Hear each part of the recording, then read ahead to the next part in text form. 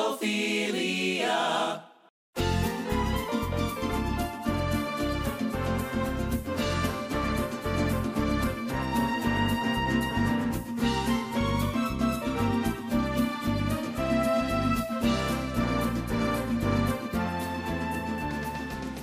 Hurdy-gurdy-gurdy in the window boxes. Welcome back to Anglophilia. I'm Stephanie Callis. I'm Kaylee McMahon. You guys can find us on Twitter and Instagram at Anglo Podcast. Go to our website, anglophiliapodcast.com. If you want to support us on Patreon, that's cool. If you don't, we love you anyway. And if you want to give us a nice rating or review, we would really appreciate that.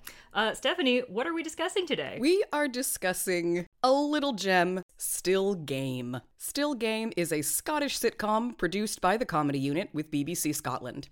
It was created by Ford Kiernan and Greg Hemphill, who, donning fake grey mustaches and age makeup, play the lead characters Jack Jarvis Esquire and Victor McDade, two Glaswegian pensioners living in the fictional town of Craig Lang. The show also stars Paul Riley as Winston Ingram, Mark Cox as Thomas Tam Mullen, Jane McCary as Isa Drennan, Sanjeev Kohli as Naveed Harid, and Gavin Mitchell as Robert Bobby the Barman Taylor. Recurring cast members include James Martin as Eric, Paul Young as Shug, Jack Darcy as Pete the Jakey, Matt Costello as Stevie the Bookie, Lynn McCallum as Peggy McAlpine, Kate Donnelly as Frances Mullen, and Scott Reed as Michael Methadone Mick Doherty. While each episode is mostly built around Jack and Victor's zany adventure of the week, the series also offers occasional yet profound moments of bittersweetness. Our heroes and their friends are pensioners, after all, and each of them is aware that the clock is ticking. Some are widowed, some are divorced and widowed, some have grown children who never call, and some are completely on their own. For these reasons, on top of Craig Lang being somewhat of a shite hole, this community of retirees seriously sticks together.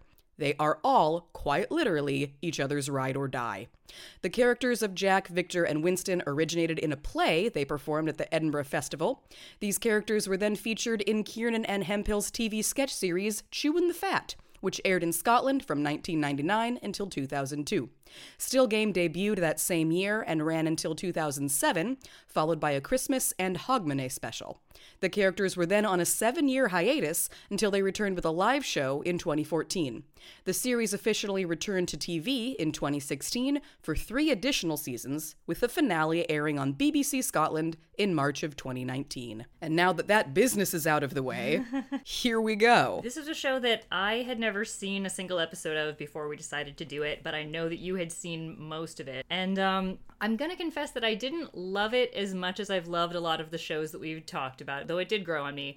And I was kind of curious for most of the time while I was watching it, why does Stephanie love this so much? But then, of course, the answer was right under my nose the whole time, which is that it's a show about geriatric Scottish men, which is so up Stephanie's alley that I almost feel uncomfortable going up that same alley. Like, it's like how I would feel, I'm sure, if they made a show about, like, little gay English boys. Not boys, but, like, 20-something twinks. That's my type, and this is hers, and to each her own, right?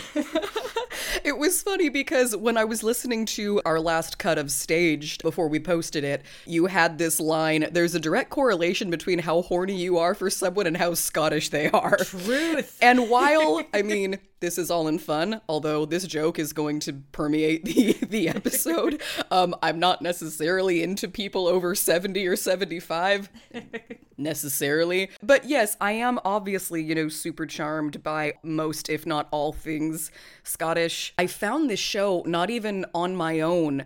A friend of mine from college, one day in 2016, he just wrote on my Facebook timeline, Still Game, Netflix, now. And I went, okay, well, I'm not doing anything else. And I put it on, and within seconds, I'm like, oh, okay, so it's a show about a little Scottish old man, but maybe it won't be great.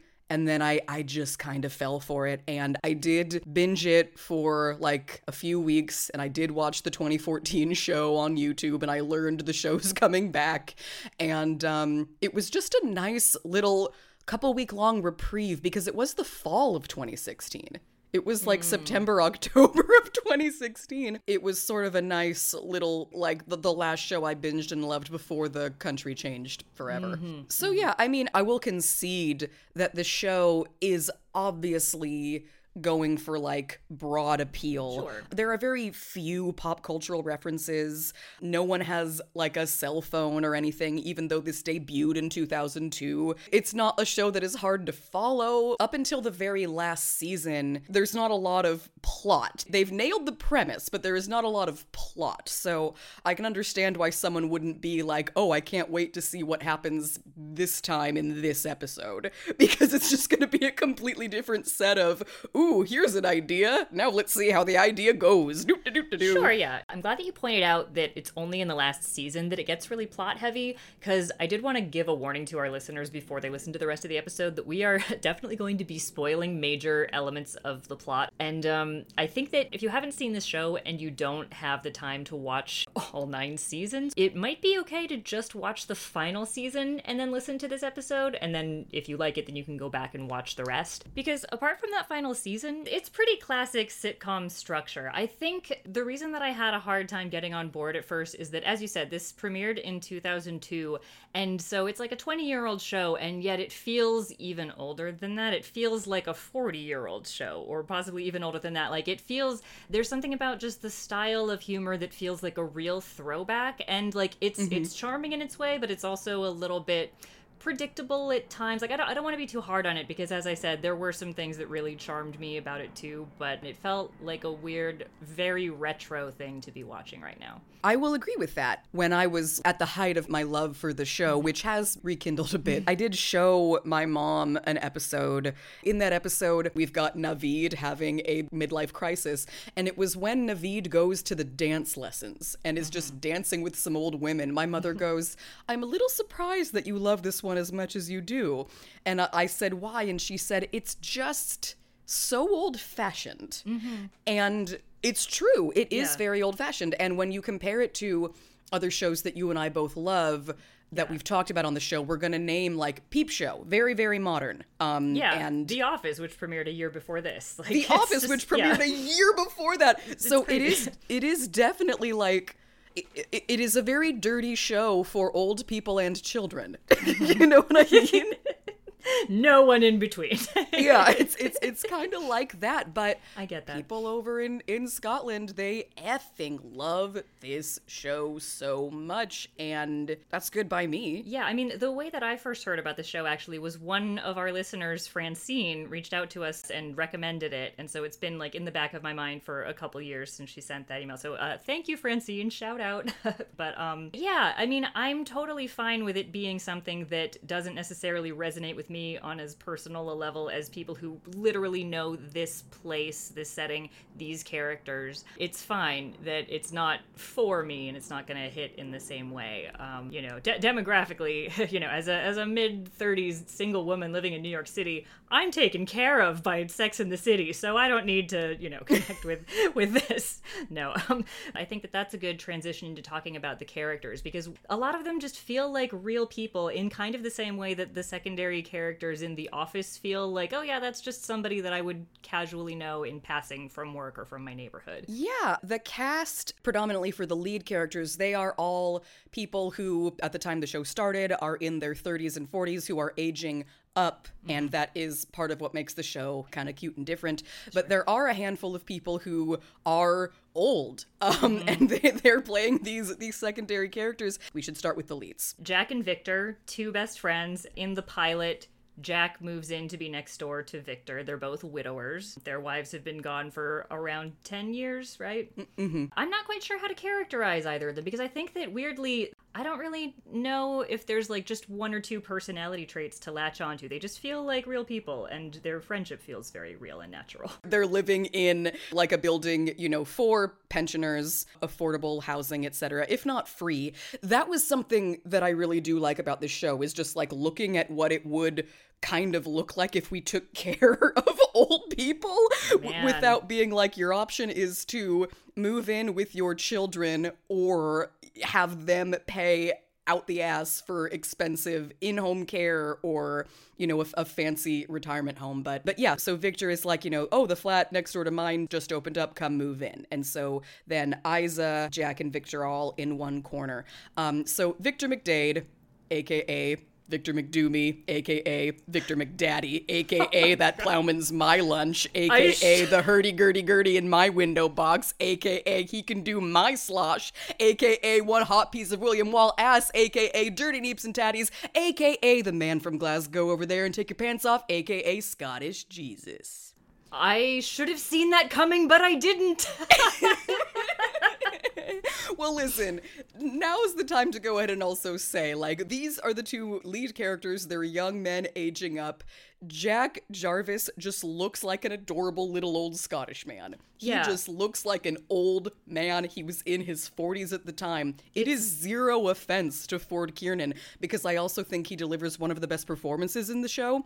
100%. Victor is very tall, and he looks like a young person dressing as an old man. It's so funny. Yeah, there's only like a 10-year age difference between the two of them, but one of them legitimately looks 70, and one of them, I actually, during the second episode, I had this thought while looking at Victor, and I was like, oh my god, is he younger in this than Ben Platt is now? I looked it up. He's not. But because like he was 32 and I think Ben Platt is 27 or 28. Oh my goodness. Yeah. I mean, Greg Hemphill was at least aging up, which is automatically like kind of supposed to be funny. It's not supposed to be serious. But yes.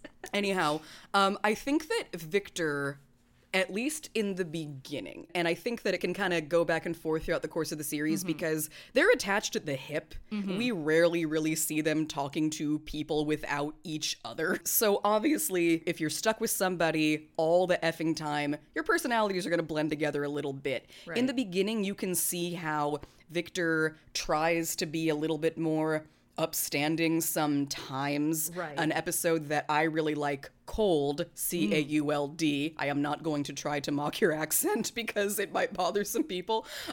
Chicken. But Winston figures out a way to sort of hack getting free electricity, and Jack is all the way like, oh yeah, let's go for it, because they do have to pay for electricity, and it is going to be seriously cold in Craig Lang, and these people are old, and the weather is going to impact you more if you are a very small child or an older person.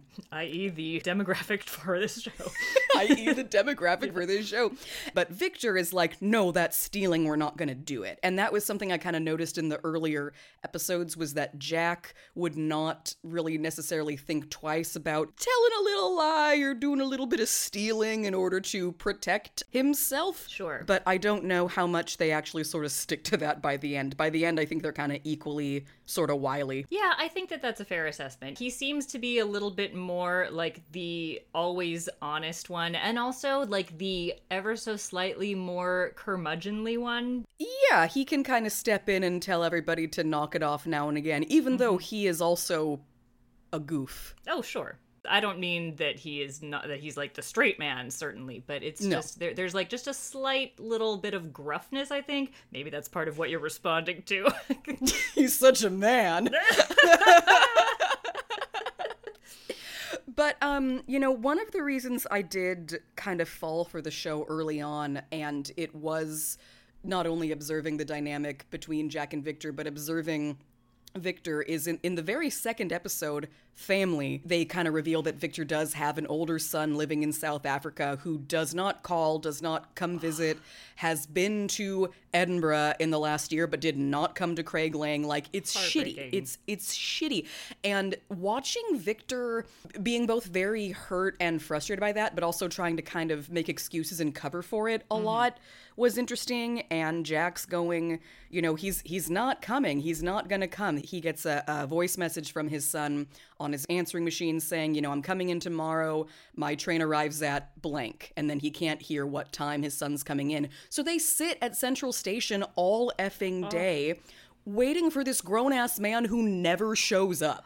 His son is the Great Pumpkin. Explain that to me. You don't know the Peanuts and Linus waiting out in the pumpkin patch for the Great Pumpkin, and the Great Pumpkin never comes? Maybe, but it's been a very long time. Don't worry about it. Keep talking. But Victor does have, like, some sweet little poignant lines about, you know, young people, it's different. They say, I'll see you next year. They say, I'll see you tomorrow, because it's just another day. It's different for us. And throughout this very wacky and, as you said, kind of retro and silly series, they don't shy away from really occasionally reminding you, like, these people are old and wise. Yeah. Even in the first episode, when they're packing up Jack's stuff to move into the new apartment, Victor's kind of teasing him because he doesn't really have a lot of shit.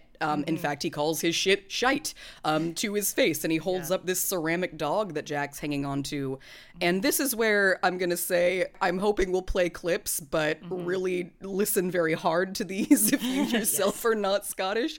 But Jack has this, like, beautifully delivered speech. Like, Ford Kiernan is so good at slowing down and really delivering these monologues just about time passing and loneliness and how much he misses his wife. See, after Jean died, I got rid of a lot of stuff, you know. The only reason I kept that was because her mother bought her it, you know. She loved that thing.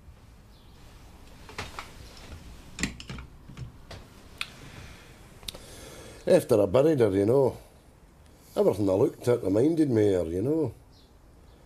So I just get shot at a lot of things, you know, that display cabinet, the whatnot that used to sit over there, all the wee fancies that used to sit round there. Even that twin tub in the kitchenette, you know, I couldn't look at it. So I just get shot at a lot of it. Thought, start again. But I never got started again, did I? That's why that's all I have. My fucking heart. Yeah, this is a really, really heartbreaking show. They really don't shy away from the sadness of the end of life and also the bleakness of the setting and everything. And, like, that might not necessarily be everybody's cup of tea, but it did make this very interesting, and it did set it apart from, like, a, you know, typical retro sitcom where it's all just, you know, comic misunderstandings that could be cleared up with a couple lines of dialogue. Yeah. Oh, there was this one moment, they're talking about how long they've got left, and I was so depressed by that because, like, in this season of the show, they're supposed to be my dad's age. They're 72. Okay, well, I think Jack is 75. Okay, but I'm pretty sure Victor is 72. Yeah, and, you know, Winston is in his late 60s, I think, and so is Isa, and I don't know how old Naveed is supposed to be.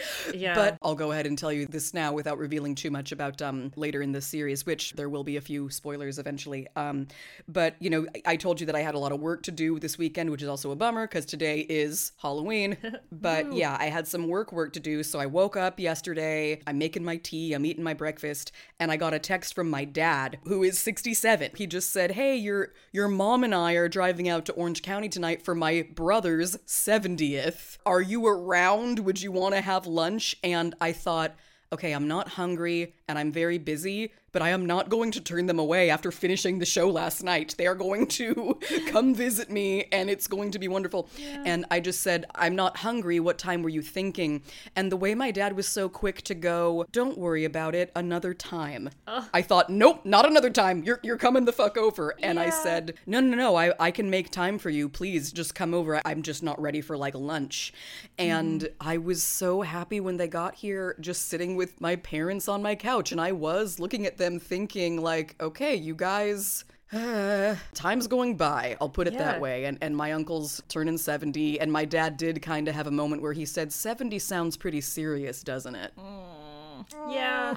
No, I know. That's something, this show, I think that it is good for making people with parents or grandparents who are still alive not put off those visits and to seize the day, and now is the time to visit because you never know how long you have. We talked about Victor's neglectful son, and Jack has a loving daughter, but she also lives geographically very far away. She's in Canada. It's so hard to live far away from family and from people that you love, and honestly, this show, it made me regret not being closer to my grandparents when they were still... I'm already crying, goddammit. Oh no!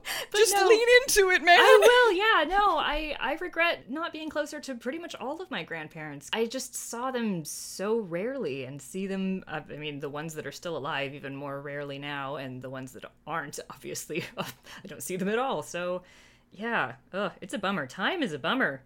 We usually don't get this wistful until the end of an episode, but it's kind of baked into the subject matter, isn't it?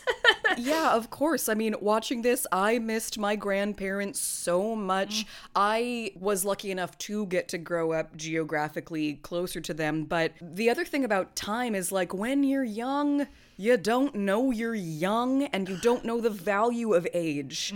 So, of course, at like 5 years old, I wasn't going to ask my grandparents poignant questions about the 20th century and life, etc. But, you know, they did all make it into at least my 20s, and I never asked that stuff. And sometimes they shared it with me without me asking, and sometimes it was hilarious. But of course, there were other times where they would just share things and I'd go, okay, I'm going to wait this out politely. And it's like, no, why wasn't I recording all of it? Why wasn't I writing all of it goddamn down? And I thought about that a lot in their little side comments about, you know, younger people not getting it. Okay, so other characters, you were going to talk about Isa. Isa's my favorite. Isa's the shit. She is like the token lady, and she is a nosy bastard. I have to say, I really appreciate that they call all of the women that they don't like on this show bastards and not bitches. I appreciate the gender egalitarianism. I mean, there still are definitely jokes about, like, you know, you fat cow, and there are some gay jokes. But that's again, kind of retro. about as politically incorrect as it gets. But yeah, I do also appreciate that Isa's a nosy bastard. And she is a nosy bastard. There's a funny moment where Jack and Victor are just kind of walking outside. Isa comes at them in the opposite direction, and Victor just raises his hand and says, "That's enough," and they keep walking. Like, that sometimes how I try to just deal with people who are like coming in hot and you don't feel like it. But yeah, she is kind of a relatably friendly person. You're there for her at the end of the day. These guys do help her out in a lot of ways, but sometimes, God, I just wish that I didn't have to have you peeking through your post office, your mail slit to get a look at my your mail slit to get a look at my business. That did not sound right. The thing about Isa is that, you know, the gossipy female neighbor is definitely a sitcom trope that's been around for ages, but she's not, like, she's, as you said, she's a very friendly, pleasant sort of gossip, and I feel like she... You know, why does anybody gossip? It's to feel important and like they are relating information, and she probably sees herself as like this great, reliable source for what's going on in an essential part of the community. And I don't know, I think that probably a large reason that I love her so much is that just that actress, she has a Dawn French smile, which just makes her so fucking endearing and sweet, and she has a really good heart. I mean, in one of the final episodes, she is addicted to charity, which, like, is that not the cutest fucking thing you've ever heard? Like, all of her credit cards are maxed out because she has signed up for too many donations to, like, save X endangered species. She only ever means well. She's not like the neighbor from Bewitched, where it's like, what the fuck business is it if Samantha is a witch? Go away. Like, there's nothing creepy or self-serving about it. And the other thing that makes me feel bad for her is that, like, she kind of is the only woman in this universe, which, you know, that's just a fact of this being created by men and under patriarchy, because statistically, widows are a lot more common than widowers. Like, especially since they're not even that old, they're mostly in their 60s and 70s. Like, there would be a lot more women around in this world. It's kind of the same thing as, like, how in Pixar's A Bug's Life,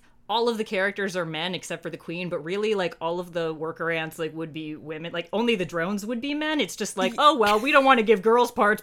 Boys won't watch things about girls. Ew, gross. I know. But yeah, I mean, imagine being the only woman left somehow in this community, and the guys are so mean to you. I don't know. It's, I have a lot of sympathy for her, and I wanted her to get, like, a happier ending than she ended up getting, but we'll talk about that later. They also don't leave her out of the profundity. There's that episode I think in season 1 where we learn that she's got this absentee husband, Harry, a total bastard who ran out on her years earlier. There's a knock at the door and it's Harry, and he's back.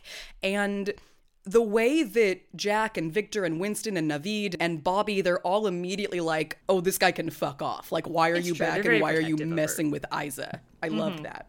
Yeah, there is a loyalty to her. There's just sort of an annoyance. It's kind of like she's the pesky little sister that they all love but tolerate. But also she's constantly cooking for all of them and, like, cleaning their flats and stuff and, like, doing all of this woman's labor. And it's like, oh, Isa, you deserve more and I want more for you. I want you to fuck hot Craig Ferguson. Oh my God, that was such Okay. We gotta talk about that. That is, and it's obviously on purpose, but one of the most frustrating things for me about the show, and this is coming from someone who really does love it, it's like they'll tease you with a happy ending and then it's like, never the fuck mind. Yes. And you go, but why? It was fine. It would have been just as funny if Isa got her back blown out by Craig Ferguson. Yes. You know, why not? So the episode that we're talking about, Craig Ferguson is a guest star in one of the episodes in the final season. He is someone that Isa knew way back in the day. They had a friendship that could have maybe turned into an affair or a romance, but they never acted on it. And then he went to Los Angeles to become a stuntman, and he's like the sexy, successful, son who got away and made good. And then he comes back for a visit, and he's all handsome, and there's all of this tension and electricity. And Isa at this point has been widowed by her no good husband Harry, but she still feels guilty and like, I don't know, can I move on? Am I ready for emotional and physical intimacy? Am I too old for it at my age? Blah, blah, blah. She's like all hesitant. And then finally it's like, okay, like they're on their way to Bangtown and it's going to be beautiful. And then she says something like, I just hope that I can trust you. And then he's like giving himself a little pep talk in the mirror. He's like trust, honesty, whatever. And then he takes off his wig and he's got like stringy white Gollum hair, and he takes out his false teeth and he's completely toothless, and he takes off his body shapewear and he's got this giant gut, and it's like, why did you and then he like walks out like in a robe, but like he's like naked, but again you can't see. And then she says, where's your willy? And he's like, it got bitten off by a dog. And it's like he could have told her that before just like springing it on her like, surprise, I'm all mangled and gross. Like you can have sex with someone while wearing a toupee and your false teeth. You don't need to go full honesty. It was one of those obstacles. Oh, and here's the other thing, he could have pleasured her. He didn't need to put his half dick inside her if that's a physical impossibility or if it's going to hurt him somehow. There's a lot of other ways to please a woman besides just penetrative sex. Just free tip, everybody. But like the fact that they used that as an excuse for Isa not to get her rocks off, it made me think of Love Actually, where it's like, oh no, my cell phone's ringing. We can't fuck. Goodbye forever. Like, come on, dude. Just put your teeth in and suck it up. I don't know. Put your teeth in and suck it up, indeed. Yeah. I mean, we do get the great line later when he has a total breakdown while in the car with Bobby because he's giving Bobby driving lessons. He just screams, life's no worth living, I've no got a car! Which, like, again, that is silly, and I can picture two men writing that and giggling their asses off, and good for you. I'm glad you have fun, but... I'm glad you have cocks. Let Isa get her rocks off with Craig Ferguson. Why the fuck not? Come on, dude. Especially because two characters that we haven't talked about yet, but the other most important ones, Winston and Tam, end up getting married, and they're like no more worthy of love and happiness than Isa is, but she still stays alone forever after being widowed by her shitty husband. I don't know, it bothered me because even if it isn't like a happy ending forever, because that's not the kind of show that this is to start with, I just wanted her to have a little glimmer of hope for longer than like the length of a dinner. On the subject of Isa's love life, one more thing, which is they like interestingly tease a couple of weird things. Like early on, when Harry comes back to town, he won't just take fuck off as an answer, so she has to like pretend that one of these guys is her husband, and Winston is the one who ends up doing the job. So they, they're hanging out, and he's so annoyed by it and wants to have like an out, so he has a friend call him with the fake emergency in classic sitcom fashion. But like she ends up sort of taking a shine to him and getting a little bit of a crush, but then like nothing ever really happens with that, which, I mean, it's fine. And then also she shares a kiss at some point with Naveed, who is married, and then they never bring that up again, which is good, because I wouldn't want for him to leave his wife Mina for Isa. That would be terrible. But it's just weird that that's like, those are the only tiny little breadcrumbs that she's given over the course of 9 seasons, girl. I thought that the Isa Naveed thing was a missed opportunity, not because I wanted them to get together at all. Mm-hmm. Mina goes to India to visit her sister, and then he gets word that Mina, while in India, has been talking to the man that she had originally been supposed to marry. It was an arranged marriage, but then Naveed swept in. But this guy has since become a Bollywood star, and he's very handsome. Mm-hmm. And so kind of out of frustration and revenge, he totally kisses Isa. And it's confusing. Who's his employee? Also totally his employee. And there's like a confusion. And then later he's having a party, and the very end of the episode, they tease, like, are they gonna kiss again at New Year? And I'm not saying that they should have then revealed in season 7 they are now together and they're having an affair, but I kind of feel like those actors could have totally pulled off a mutual, let's not do this, you were sad, you know, I work for you, we're BFFs. A sweet parting of the ways. Yeah, they could have totally pulled that off, I think. But instead it's I just agree never with that. mentioned again. Yeah.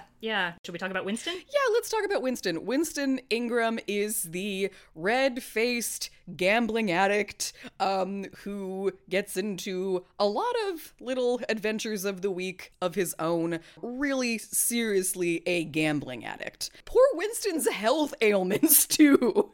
He's like the most unhealthy of all of them. Yeah, he has to have his leg amputated at some point in the series. He has his leg amputated and they blame smoking. And Winston is also a character who doesn't get to have many heartfelt moments until the fucking last season where they decide to just bust out the big guns. Winston tries some Tinder dates, but he's also going to be having his second leg removed. It's got gangrene, and he's been ignoring calls and letters from his doctor.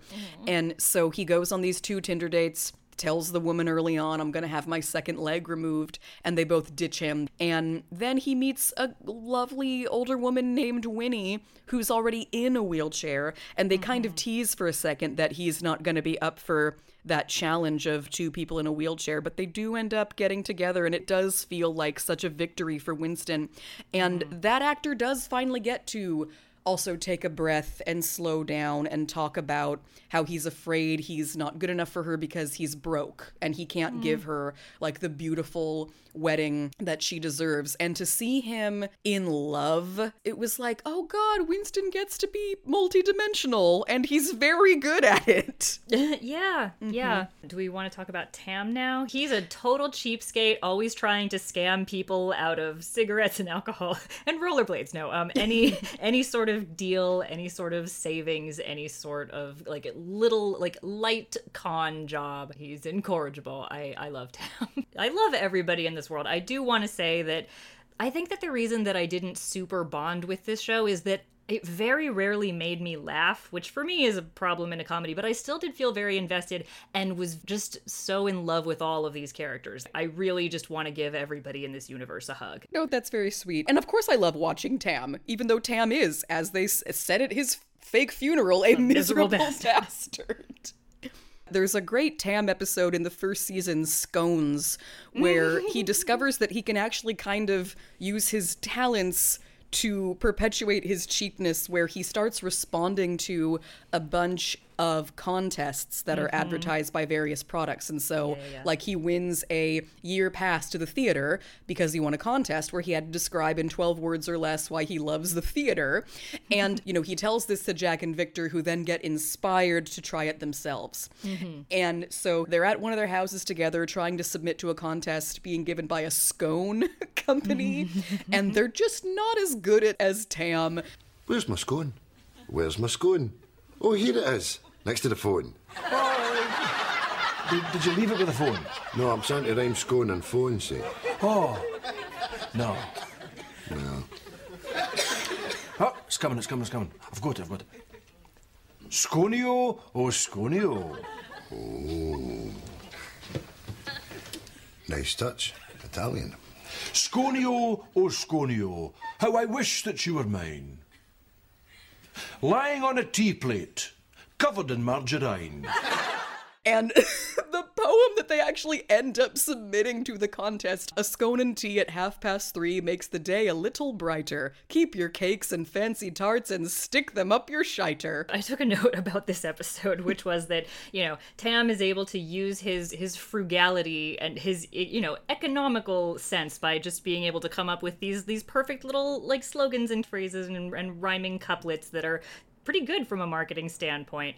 And the ones that Jack and Victor come up with are just generally not good at all. And I went, oh my God, the couplets, the rhyming couplets that they come up with are like lyrics from the Princess Diana musical. Oh my God. Which is also on Netflix if you want to watch a hilarious fucking train wreck of a musical. I can't recommend it highly enough. Yes. Spectacular. I mean, if there's a way to be offended on behalf of the royal family, like, I get that. I mean, I'm offended on behalf of the royal family, on behalf of every British subject, on behalf of musical theater writers, of which I am one, on behalf of people with ears and brains. All of humanity, really. This musical offends everybody. One size fits all. It's great. Watch it, guys. Oh my gosh. But spoiler alert, in the final season, when Winston's going to have to lose his other leg, he does say, my only hope would be scraping enough money together to get to Switzerland. But of course, he could afford the operation in Scotland, but he can't afford to get to Switzerland. And he and Tam get in a fight I understand, because Tam goes over to see Winston after he gets the news, and he starts being shitty, saying, hey, what about that pair of brogues that you got? Can I have them? You're not going to be needing them. And, you know, Winston tells him to get the fuck out and says we're done and throws a shoe at him. And then the next day, Isa comes running into the Klansmen and announces Tam is dead. And so we go a little while with everybody being devastated that Tam is gone, and they have a funeral for him. And Winston gets up there and he's not afraid to say, Tam was a miserable bastard, and it's just like him that he would do that he would just up and die. It was probably to make us all laugh. And he says, if we aren't here for a laugh, what are we here for? Yes. And that was another like, oh, God, such a good question. It's definitely not to work our asses off all the time and then eventually die. But we learn later that the whole thing has been faked. Tam cashes in his insurance policy, and it's like something like £23,000, and he gives it all to Winston so that Winston can get to Switzerland and get the operation, and he manages to save his leg. And it's like, after all this time, you did one good thing, and it was fucking great and good for you, and it was weird as hell, and now you have to just kind of pretend to be dead. Yeah. It was a very like Scrooge like redeeming thing where even if that's the only nice thing that he ever does, like it definitely offsets his cheapness for the rest of his days. It's very sweet. Yeah. What about Naveed? I love Naveed so much. I think Naveed might be my other favorite besides Isa. He is the only person of color in Craig Lang, which I suppose is true to life, but I am happy that he does eventually get to point that out and how that hasn't been easy, and it especially wasn't easy in the beginning when he first arrived in Scotland. But yeah, he owns and operates Hareed's, the kind of corner shop, and other than the Klansmen or Jack and or Victor's apartment, it's like the other main location. He can be very sarcastic. He does employ Isa, and he puts up with her in a more unique way than the guys. Like, he's very good at listening and indulging and then firing back with like the perfect sort of comeback. He is Muslim, he doesn't drink, and he's just kind of... He's like observing everybody in a way. People really do confide in him a lot. People tell him a lot of things. Yeah. And he does give out his fair share of insults, etc. Yeah. But he does kind of seem to be like the center of everything. What's interesting is that he's one of two main characters who is slightly younger than the rest of the cast and who is, you know, often operating in a position of service, even though obviously they're all friendly. And like in a weird way, the other one is Bobby the barman, but in a weird way, Naveed sort of occupies the spiritual place of a bartender even more than Bobby does. Definitely. I did want to say, you said that Naveed is the only character of color, and that's not strictly true because we do need to mention his wife, Mina. That's true, And I yes. think that this is an interesting thing, sort of, again, with like white men control everything. It's a large ensemble cast. There is one white woman, one Asian man, and then there is one woman of color, and we never see her face. It's like this recurring joke, and she also doesn't speak English. She only speaks in subtitles, and then Naveed mistranslates for her because Mina is even more no-nonsense and harsh and tactless than Naveed is, so he'll often soften whatever it was that she said or just outright lie as Mina is offering like the harshest and most honest commentary on everybody's bullshit. Yes. It's just weird. It's like it's a trick that we saw with like the neighbor in not fucking Home Alone. What's it called? Home Improvement. Like it's a thing that like it just sort of struck me as a little bit weird and something that might get like some pushback if it were to happen today, where there's one woman of color character and we literally never see her face until like the very final shot of her character. It's just it felt a little bit dehumanizing, not in a way that was intentional, I'm sure, but if you think about what it means on like a more global scale, it felt like not at all surprising that that's what happened, but like left a bit of a bad taste in my mouth. I agree with you, and yet I remember when we both responded to that email from Francine, I brought up that exact thing, I think, about how it's the only woman of color in the show and we never see her face. And I did not fact check Francine, but she did have a response about, like, traditionally Indian women not showing their faces.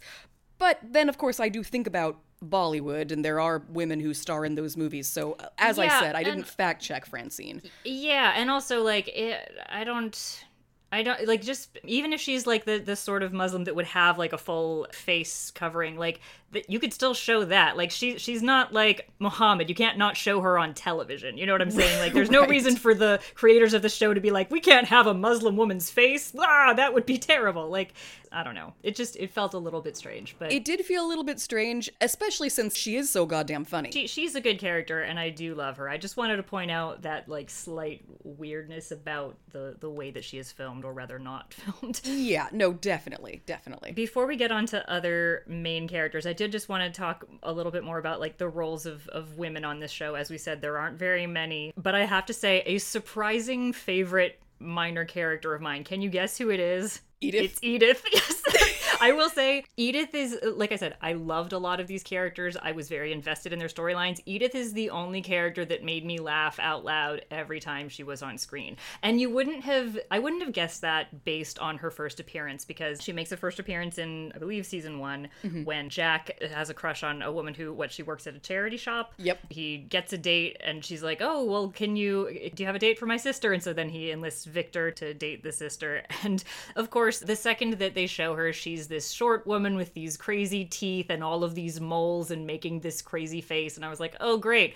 Ugly woman humor, my favorite. Yay, thanks, guys.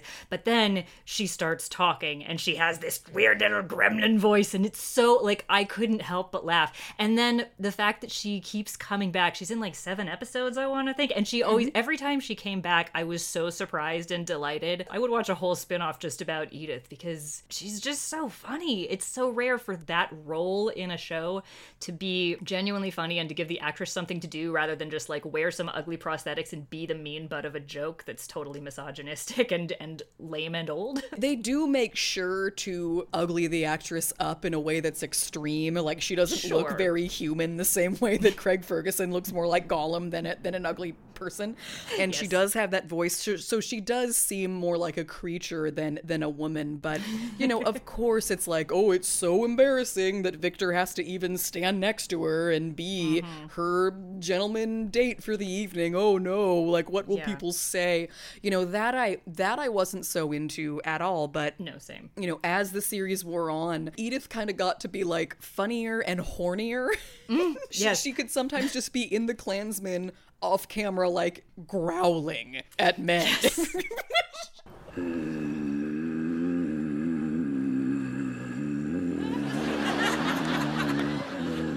You staring at? Roman. Oh, man. You're just what Craig Lang needs. Oh, you've got me all going. Jesus. We're gonna get gone. Give me some space. Oh, I've got space for you. Wrap that. We should still talk about Bobby. Yes, Bobby. Bobby is the barman. He's the other sort of person who everybody goes to. He's not as indulgent as Naveed, but he's also another person who at the end of the day, for as annoyed as he is that he works in a bar that is only really patronized by like old codgers. There are some sweet moments where he really does come through for everybody. He's, you know, a gruff bastard with a heart of gold. Another minor character is Pete, this homeless man, and it's revealed after the character has died, I think between the season gaps, right? Because I think the actor died in that time. It's revealed that Bobby would make breakfast for him every day. Like there's like a real soft and charitable side to him, even though there's a sort of playful fake animosity, I think, between Bobby and all of his patrons. They're always kind of needling one another and teasing him. 2 pints prick, yeah. But yeah, obviously he has a real affection for all of these people, and that is returned, even if it's not always spoken.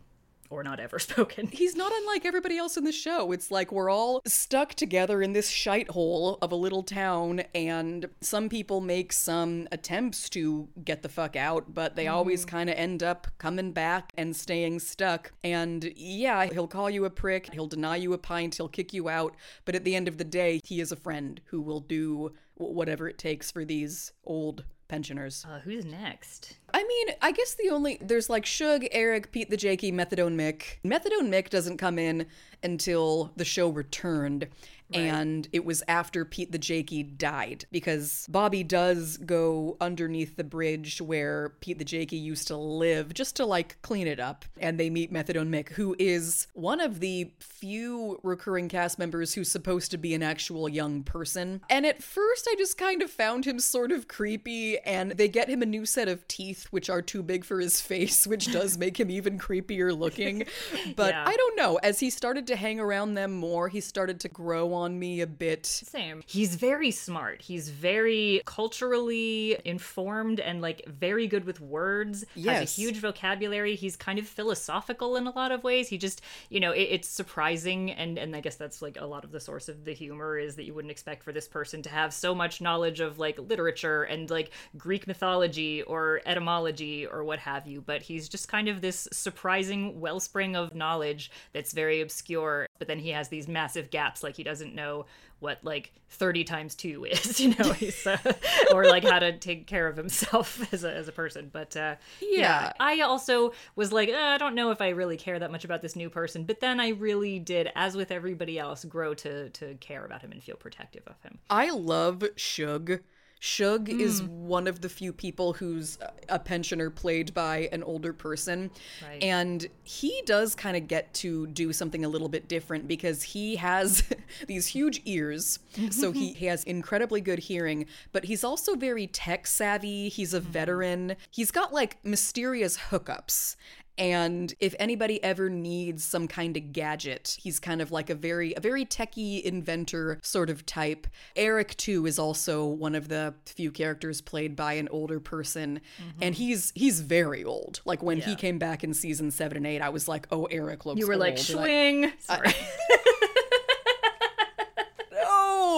I thought, oh God, does this old man have to still go to work? Are you guys gonna kill him off soon? Because I feel bad kind of watching him. Aww. But whenever there's a scene with all of them together, I can't help but feel kind of happy. And I'm like, I hope they had a great time getting to portray irresponsible old people with these younger guys. This whole show, I was thinking about how, especially in the early seasons, before we go off on a lot of the weird antics and it's just kind of setting up the world, it kind of reminded me a little bit of something that we said about Bottom, is that men without women are sad. You've got these old single or widowed people who just, they inhabit such a bleak world. Like even just the literal colors, everybody just wears like different shades of khaki and olive, and the landscape, it's not like lush and beautiful like a similarly claustrophobic place like the Vicar of Dibley, say.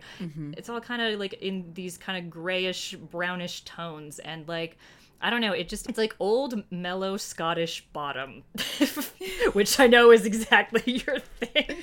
Oh my goodness. Yeah, no, they really make sure that it's not a quaint looking town. It's very industrialized. You said something about, setting up the world. They really, I mean, if you think about improv, they lean the fuck into the suggestion, don't they? Like, okay, you guys are pensioners in a small town. Go. They really exhaust the hell out of that with, paying for electricity and how cold is dangerous for older people. Jack gets stuck in a bathtub, but like that would happen to an older person who lives alone. I was thinking this morning that while the later seasons in spots, you can definitely see where it is maybe a little bit repetitive, it never jumps the shark. That is very true. There's never an episode where Jack and Victor decide to go skydiving.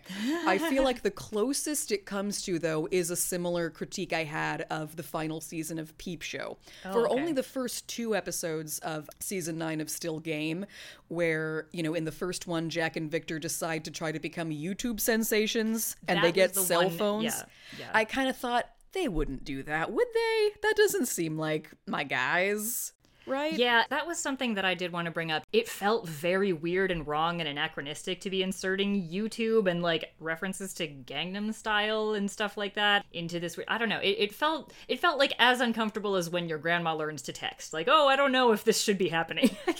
Yeah, I kind of prefer Craig Lang being a land that time forgot. Untouched by time, exactly. Especially, and this is nitpicky, but it is kind of funny to think, like, especially since they took a 7-year break between 2007 and 2014. They go back to do a live show. If you sit and do the math, it's sort of like, okay, so it's still 2008 in their world, which also explains why none of these pensioners, aside from Eric, seem to be getting any older. But they introduce all this tech, which does feel weird. They introduce YouTube and Gangnam Style and very specific references. They even talk about the Kardashians, which it's like, no, I don't need Jack and Victor to know who Kim Kardashian is. But also, we're starting up season 9, and I thought, I wonder if there'll be more transphobia.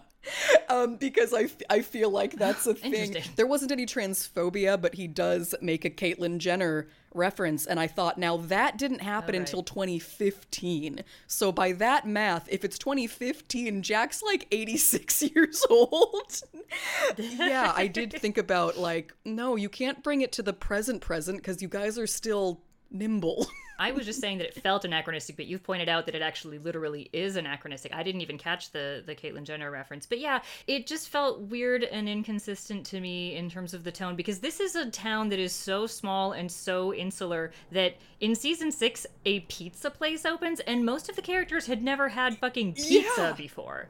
Like, that's unimaginably foreign to me. The idea that they're, like, talking about, oh, there's toppings and you can put tomatoes on, or you can have pineapple. Oh, who would do that? Like, really? And like, maybe, I don't know, you could argue, if you wanted to be generous, ignoring the anachronism that you just pointed out, but like, it could be just a bit of inserting commentary about how, like, oh, we're becoming more globalized and the internet is opening things up and things are changing. Like, there are a couple of times when there's some sort of threat of change, whether it's like, oh no, Bobby is going to lose his bar because of some sort of land development deal, or, you know, their homes are going to be destroyed for the same reason, or when there's like a big Costco-esque store that opens up and is threatening to run Naveed out of business. That was a very funny episode. I liked that a lot. And like, they all were so, like all of us, like fucking every last one of us, so against it in theory and in principle, and I'm going to boycott that store, and you know, because I'm loyal to Naveed and this is ruining the fabric of our community. Oh, but did you see how cheap this toaster is? Oh my god, they have these incredible steaks. Wow, a lawnmower. We all will go for the convenient and cheap and easy thing. I still fucking shop at Amazon, not because I want to, but because what are my better options right now? No, the Hyperdales episode is great too, because they discover Naveed hiding in a tent with a canister of petrol with the intention of burning the place down. So they all stay overnight in Hyperdales because they get locked in, and they're just like kind of partying and also making sure Naveed doesn't burn the place down. And also they end up having to lock Tam in a cage because the idea of all of these savings is just too great a temptation.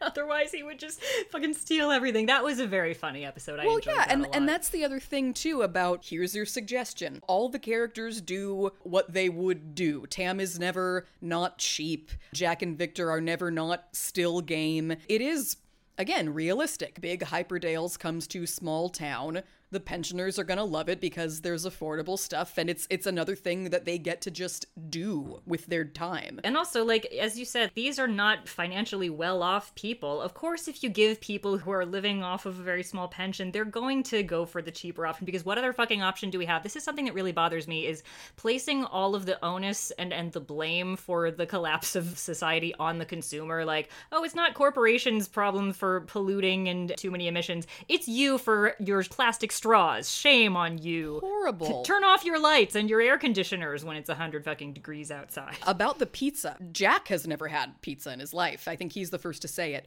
But my mother has a story about an aunt coming over to California, Los Angeles area, from Rhode Island. And this aunt, they're driving around, and she finally asked my mother, Barbara, what's a taco? Because she was seeing signs everywhere for tacos. I thought about that when they were mystified by what goes on pizza and what's a jalapeno. They didn't know what a jalapeno was. I mean, that at least to me feels a little bit more exotic perhaps, because like Mexico is farther away than Italy is from Scotland. Like pizza is the most universal, like apart from fucking McDonald's, like what other more common food is there for you to eat? Ooh, I mean, jealous of all those pies that they get to have, like, hand pies every day if they want. Yeah, they're shitty because Bobby's microwave doesn't work, but all the pies made me want hand pies or just, like, meat pies, even though I'm not eating meat. But I thought, God damn it, if I were over there, I would attack those meat pies. You know what I mean? I'm just curious, apart from Victor's, who else's meat pies did you want, or did you only have eyes for him? I mean, I'm kind of in love with Naveed. It's more of an intellectual sort of like, he'd be a good partner. Maybe he'd call me a fat cow, but he'd stick the fuck by me and be very upset if I ever flirted with another man. I would let Tam treat me to a stolen dinner, or... I kind of would too, I'm not gonna lie. I knew you would, because he doesn't not look a little bit like old Reese. Oh, interesting. Okay. That's what I kind of thought. Yeah, I could see that. Or a type. Yeah, no, I thought he was the cutest of the senior citizens. Yeah, I knew you would think that. I knew you would think that. Victor's just like funny. kind of a bad boy.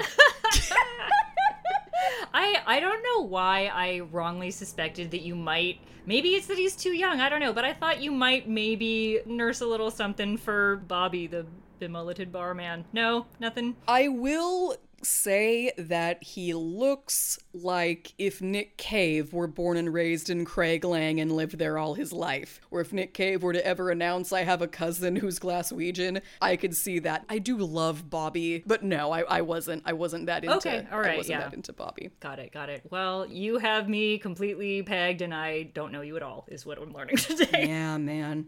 That one night where he kept saying Tina Hoolish, I was like fanning myself.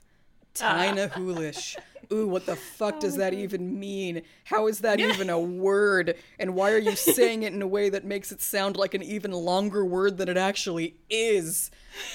The accent where every syllable is just elongated and yet there are a bunch of consonants missing. I love it. It's very funny. I will admit that for the last few weeks, as I've been frantically binging this show in preparation for this recording, a lot of my inner monologue has been in a Scottish dialect, and I'm not at all mad about it. You know, something that makes this show unique to the shows that we've spoken about is that, you know, not only is it about much older people in a small, not picturesque town, but it's very working class. These people did physical labor and they're now retired. And so, yes, Winston is only in his 60s, but like he's gonna be a little bit worse for wear than somebody who grew up in Los Angeles working in an office. When my dad was in my house and when I was feeling like, oh God, time, I hate it, and he's 67, I still kind of thought like, I've never seen you in better shape. Like you look great. What the fuck are you doing? Steve Callis? And I even told him, like, you don't look 67, Dad. But yeah, it is very much a working class show. So, you know, there aren't characters, apparently aside from a methadone junkie in recovery, who are going to be as loquacious. These are simpler folks. You said that you've been thinking in a dialect, and so have I. But I do love the Scottish working class, like, these are clearly very warm people, but they're going to cut to it and say, get it up ya, if they piss you off. I fucking love that. I was gonna bring up too, on season 9, we already talked about how the first episode was made the show a little unrecognizable in the capery, but the second episode, I mean, that beard on Victor really worked for me. But that was also a little bit like, would my dudes do this? He grows a beard and he wears a loud Hawaiian shirt and a shark's tooth necklace because he decides he wants to replace the cover model for Twilight magazine. And I thought, would you really, Victor? Like, I feel like you would be making fun of that cover model, but you want to be the cover model? What did you think? Is there such a thing as an end-of-life crisis? Because it very much has the flavor of a midlife crisis, but the timing's off. That's true. And while I did find it more amusing than the YouTube stuff, like, I loved how everybody was secretly vying for the position of cover model. Jack dyes his hair and wears platform shoes, and Tam gets super cheap, terrifying Botox. I did like in the end that Shug got the job, and so did Edith. Edith, yeah, who got her moles removed, and yeah, it was so funny that now she's just like a beautiful woman who looks just like the actress who plays her, but she's still got that fucking voice. And I was thinking the other day as I was walking down the street, like, next time somebody harasses me, what would happen if I responded in Edith's voice? I might try that someday when I'm feeling really bold, like, good morning, beautiful. Oh, good morning to you. Thank you. Like, I just wonder. I'll report back if I ever get the balls to do it. I really want you to do There was one other moment. You talked about how, like, there was, like, some light homophobia maybe in this. It's not egregious. It could have been so much worse for something that came out in 2002. But, like, there's this one episode where Naveed's brother dies, so he has to go back to India to handle his affairs, and then in his absence, Jack and Victor are tasked with running the shop. And there's this one customer who checks out Big Cox magazine, and like, well, you know, whatever, just ring him up and let him go on his merry way. But Jack actually like takes a look inside, and then he's like, oh no, I can't get the picture out of my head. He looks so shocked, and it's like, dude, you made that choice. I think that all men are actually secretly gay because they're so obsessed with gayness, and they're so like, oh no, I could never. Why would you want to look at this disgusting magazine? Did you ever see this? And it's like, just, if it bothers you, don't look, man. Dude, I think similarly. It's very similar to like a Mike Pence or to any other male straight Republican lawmaker who is only ever thinking about gay sex.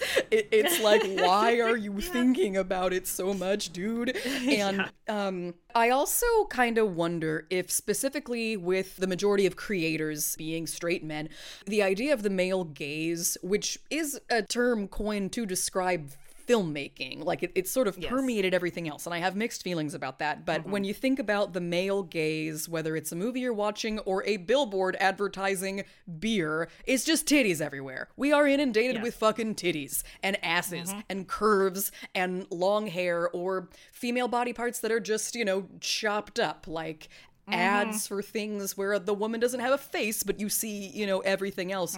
We are inundated with it. So I myself am a woman who identifies as straight, but I've been kind of forced to look at a lot of sexy pictures of women in my time.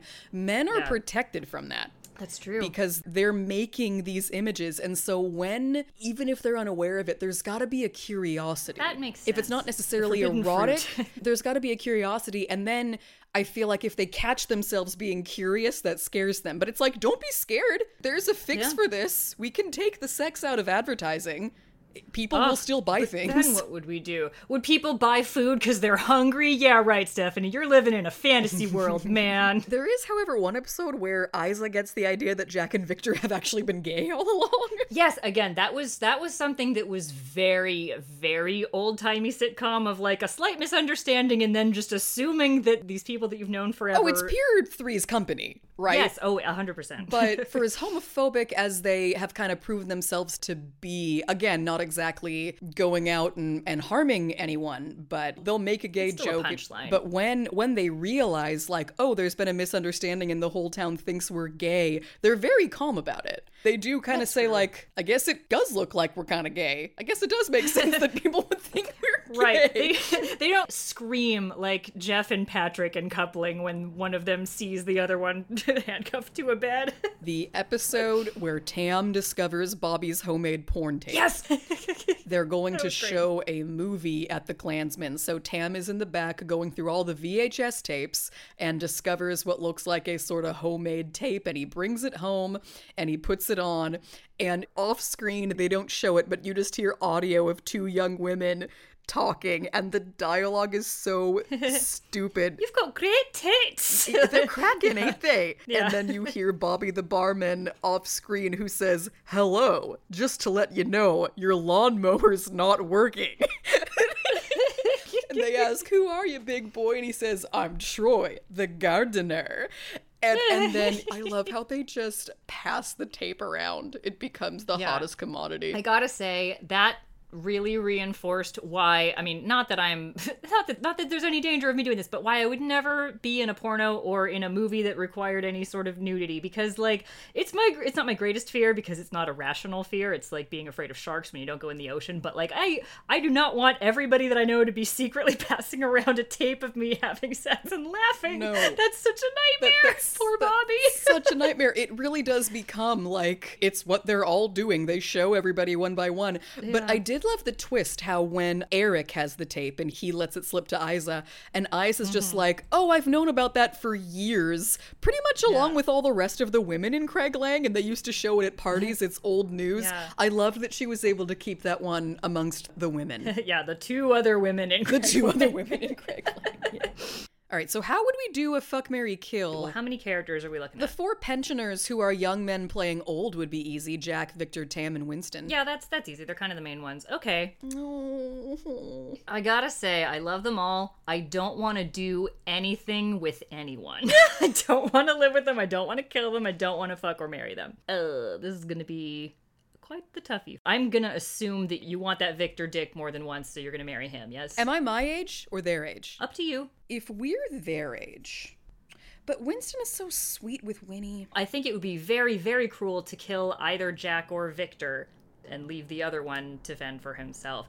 To me, it might make the most sense to either marry Jack or Victor and then have the other one be the roommate. But I guess that's me putting their needs before mine. I don't know.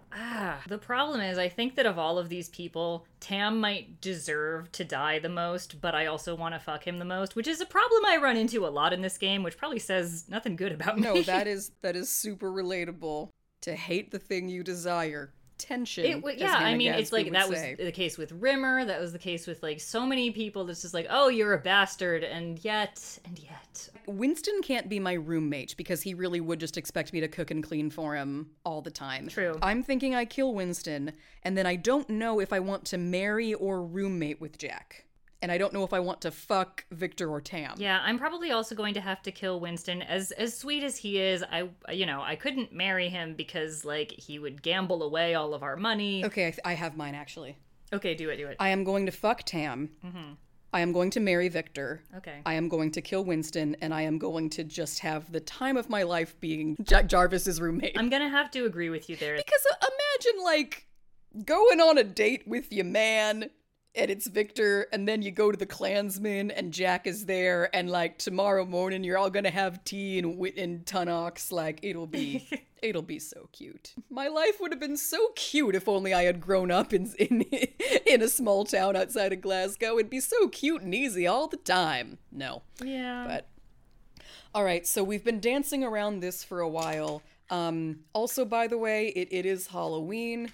Joyous Samhain. I'm going to light a black candle as we move on to this portion of the conversation. So, based off the first 2 episodes of the last season, I had no idea how this thing was going to end. In fact, I thought it might end on a zany note and some kind of line about, like, we'll always be there for each other, and then someone smashes through a window and it's, oh, yuck, yuck, yuck. It had to end one of 2 ways. Like, from the first episode, I was like, either they're all gonna die at the end, or it's going to be one of those open-ended things where, like, they wrap up the series, but they leave it open for it to continue again if they're still around and into doing it in another decade, which, did happen the first time, and which is not uncommon, especially in British shows, but actually I think in all shows these days, it's like, oh, we're gonna revive this 20 years later, because why the fuck not? The public want it. Mm-hmm. But I was thinking, like, there was some awful part of me, not awful part of me, but some part of me that, like, craves story structure that was like, I'm gonna feel a little bit cheated if they don't die at the end. Yeah. It'll feel like fucking On Golden Pond, which is the most pointless movie I have ever wasted hours of my life watching, which I had to watch in school. Anyway, but You're My Knight in Shining Armor. Like, I've never seen that movie. Isn't that a really famous movie with famous... Lots of things are famous and suck. Wow. It's just about these 2 old people, and you think the one's gonna die, and then he doesn't, and it's like, oh wow, what was the point of all that? Anyway. But just to set it up, though, like, I did think it would kind of have I mean, I wasn't thinking I'll be disappointed if they don't die, but I was thinking, like, I will be disappointed if this doesn't end on some kind of more profound note, because I know these guys like have it in them. I know they often interrupt it, I guess the last thing I'd want to mention is that other beautiful monologue of Jack's that he gives in the caravan about the one woman he slept with after Jean. Again, I feel like Ford Kiernan is one of the strongest actors because all he does is like slow down and mumble, and he just tells this beautiful story, and then Winston interrupts it, and it's like all over. Yeah. So I thought like they better not keep doing that. I would love it to end on a note that makes me think and feel, and not on a we finally tried skydiving kind of note. And since that season kind of began that way, I was suspicious.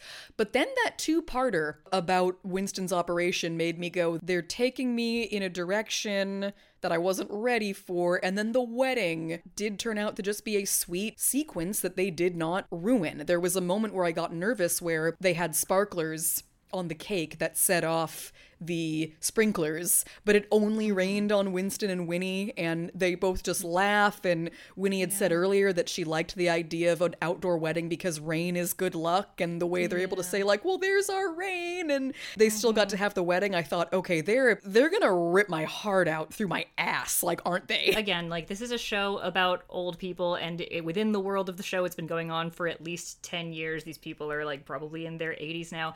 It's not, I mean, it is technically a spoiler, but we warned you about that in advance. It's not that much of a spoiler to be like, everybody dies, but there are so many ways to convey everybody dies, and like, it's like the end of season 2 of Blackadder. That's not a, sad, moving thing, but the end of season 4 of Blackadder absolutely is, even though like the end result is the same. It's a high body count of the same people, but this one, just the way that they did it, it made me think of 6 Feet Under, which course. Again is a show all about death, and of course, like, it's not really a spoiler that like everybody dies at the end, like over the course of the whole lifetime. And just like the little montage at the end and the music and the way that they showed each character just doing what they do and then just slowly fading. And first, it's the whole thing, the whole episode is about Jack and Victor deciding that they want to climb this mountain because they've been putting it off forever, and like the weather's about to get cold and they might miss their chance for another year, and how many more opportunities do they have? And then did you write down what the dialogue is as they're going up? I wrote down all the dialogue. And I was crying. They're going to hike Ben Lomond, and they pitch it to the other, notorious friendos, and Tam and Winston and Bobby are all going to join them. And they're camping the night before. They're kind of at the base of the mountain, Ben Lomond. They're passing around tins of food that Tam brought with him that don't even have labels on them. And one of them is literally a can of paint. Like they're not equipped for this trip at all. And Naveed and Isa find them at the campsite because we need one more moment of them kind of all together. And they say, like, you guys better not go up there tomorrow. The weather's going to turn. So let's just party. And there's a bottle of whiskey. But the next morning, Victor finds Jack just looking up at the mountain. And Victor says, there's always next year. Or no. Sorry. Forgive me. The night before, when they decide not to go, Victor says, there's always next year. And Jack says, if any of us are here next year. And I loved that Victor said back, of course we'll be here next year. None of us are going anywhere, just like that mountain. Now, the next morning, Jack is looking up the mountain and kind of wordlessly, not wordless, because they just say, it doesn't look so bad up there, does it? And they just kind of start walking. They didn't even bring any water. Jack asks Victor, did you bring water? And he says, nah, but I did fill my hip flask with the last of Isa's bottle.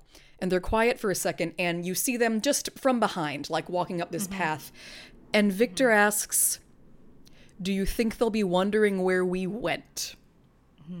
And Jack says, no, they'll know where we went. I'm sorry. It's fine. Yeah. And yeah, the way they just fade slowly. And I went, oh no.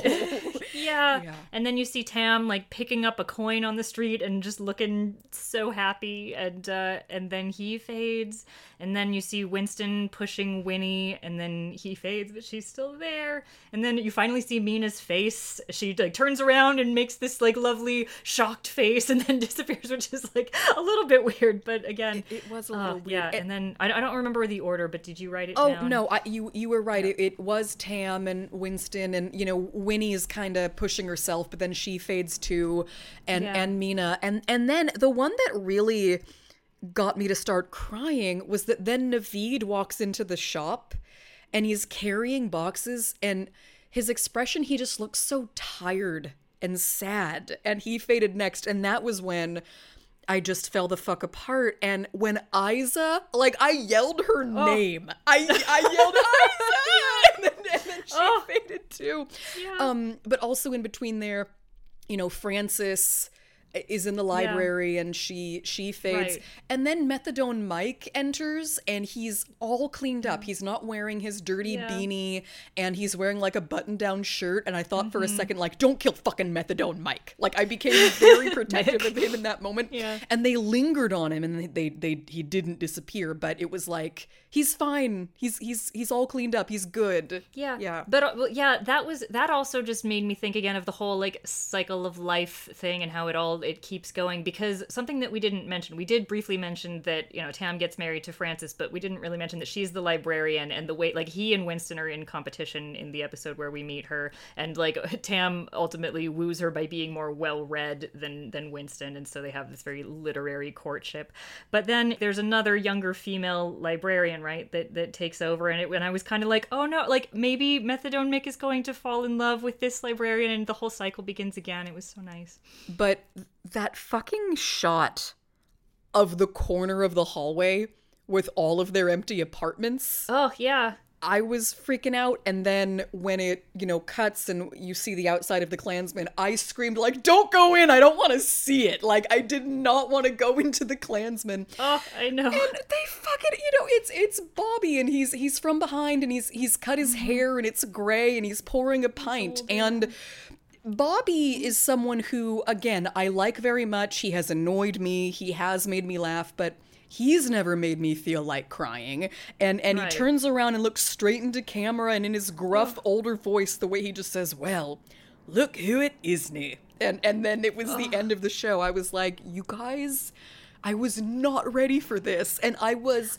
sobbing when I Me tell too. you. Okay, you did? Yeah, oh no, I was not expecting to have my fucking heart ripped out my ass, as I believe you said earlier. Like, I was expecting to be like, oh, like, that was sweet and sad, but I wasn't expecting, like, Blackadder goes forth level tears or 6 feet under level tears. But yeah, this show, it really snuck up on me how much I cared. Yeah. by the end. Also, and I know this will sound silly and overly romantic of me, I guess, but I was thinking about how this aired in 2019 Oh, fuck. in the UK, and I knew at any point in 2020 that I would have been able to go watch it. I don't know why I just never chose to do that, because there were some older episodes of Still Game that I did watch during like hardcore quarantine then, but I never thought like, let's commit to watching that final season of Still Game, maybe because I knew in the back of my head that we'd be covering it eventually.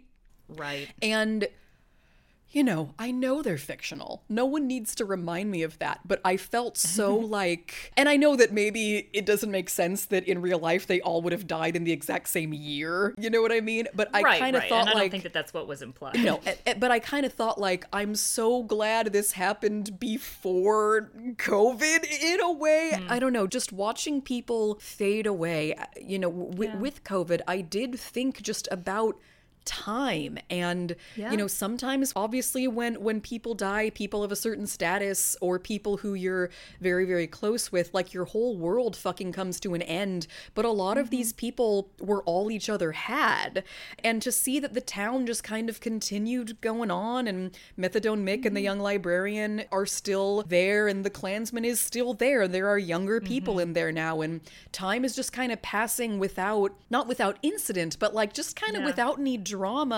And that's really how it is. It's the Carmela Soprano thing about everything, you know, we're so worried about things, and in the end it all just passes away.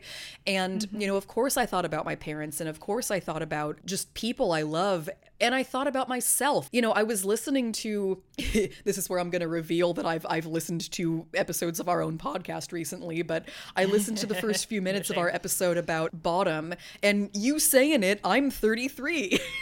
And I'm just like, shit. I hate this time that has passed under our noses where we've been so focused on nothing but tragedy, really. Yeah. For plenty of us, we've been locked away, and who knows what we would have gotten up to if this never happened. And, you know, I'm not saying my life would look completely different, but it would be fundamentally very different just by little things that would have happened to me.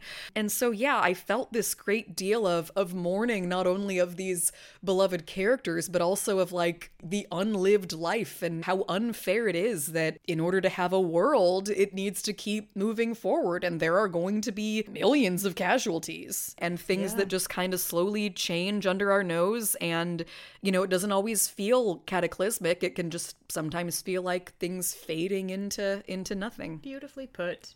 Oh, I don't know what to say in response to that, but yes. You don't have to say anything in response to it. I'm so happy you're my friend, dude. Oh my god, you too. Oh, it bums me out that we live on opposite sides of the country, and I don't really see that ever changing, but I would love to have you as my elderly little neighbor someday. Yes. With a gossiping bastard next to us. We could have a Peep into our techie mailbox. friend of ours drill a giant opening in one of our walls so that we could get to each other even quicker to watch each other's Sky TV. Yes, that's the dream. Yeah, I feel like who knows what's in for me? Who knows if our generation will ever get to retire? But it would be nice to spend my twilight years in a place where everybody does know my business, because otherwise you're just kind of forgotten. You see it with Victor's son. People forget you, and you've got to find a chosen family, but you're doing it sort of later in life, right? Even though I know these people have known each other for years, but they don't have their own families that get their attention. They're what each other has. Yeah, it would be nice to be in a place where everybody knows my business, even if that business is a long ago porno tape and everyone's making fun of me behind my back about it. Well, what are we watching next time? Oh man, we are going to be really changing gears, because next week we're going to be watching the very dark, heavy masterpiece, I May Destroy You. I mean, that'll be I don't want to say a fun one, but it'll be an interesting and enjoyable one to dive into. Meanwhile, light a candle for Jack and Victor and Everyone else. and everybody else. We'll be back next week, and we hope you enjoyed this. And if you didn't, get it up, yeah.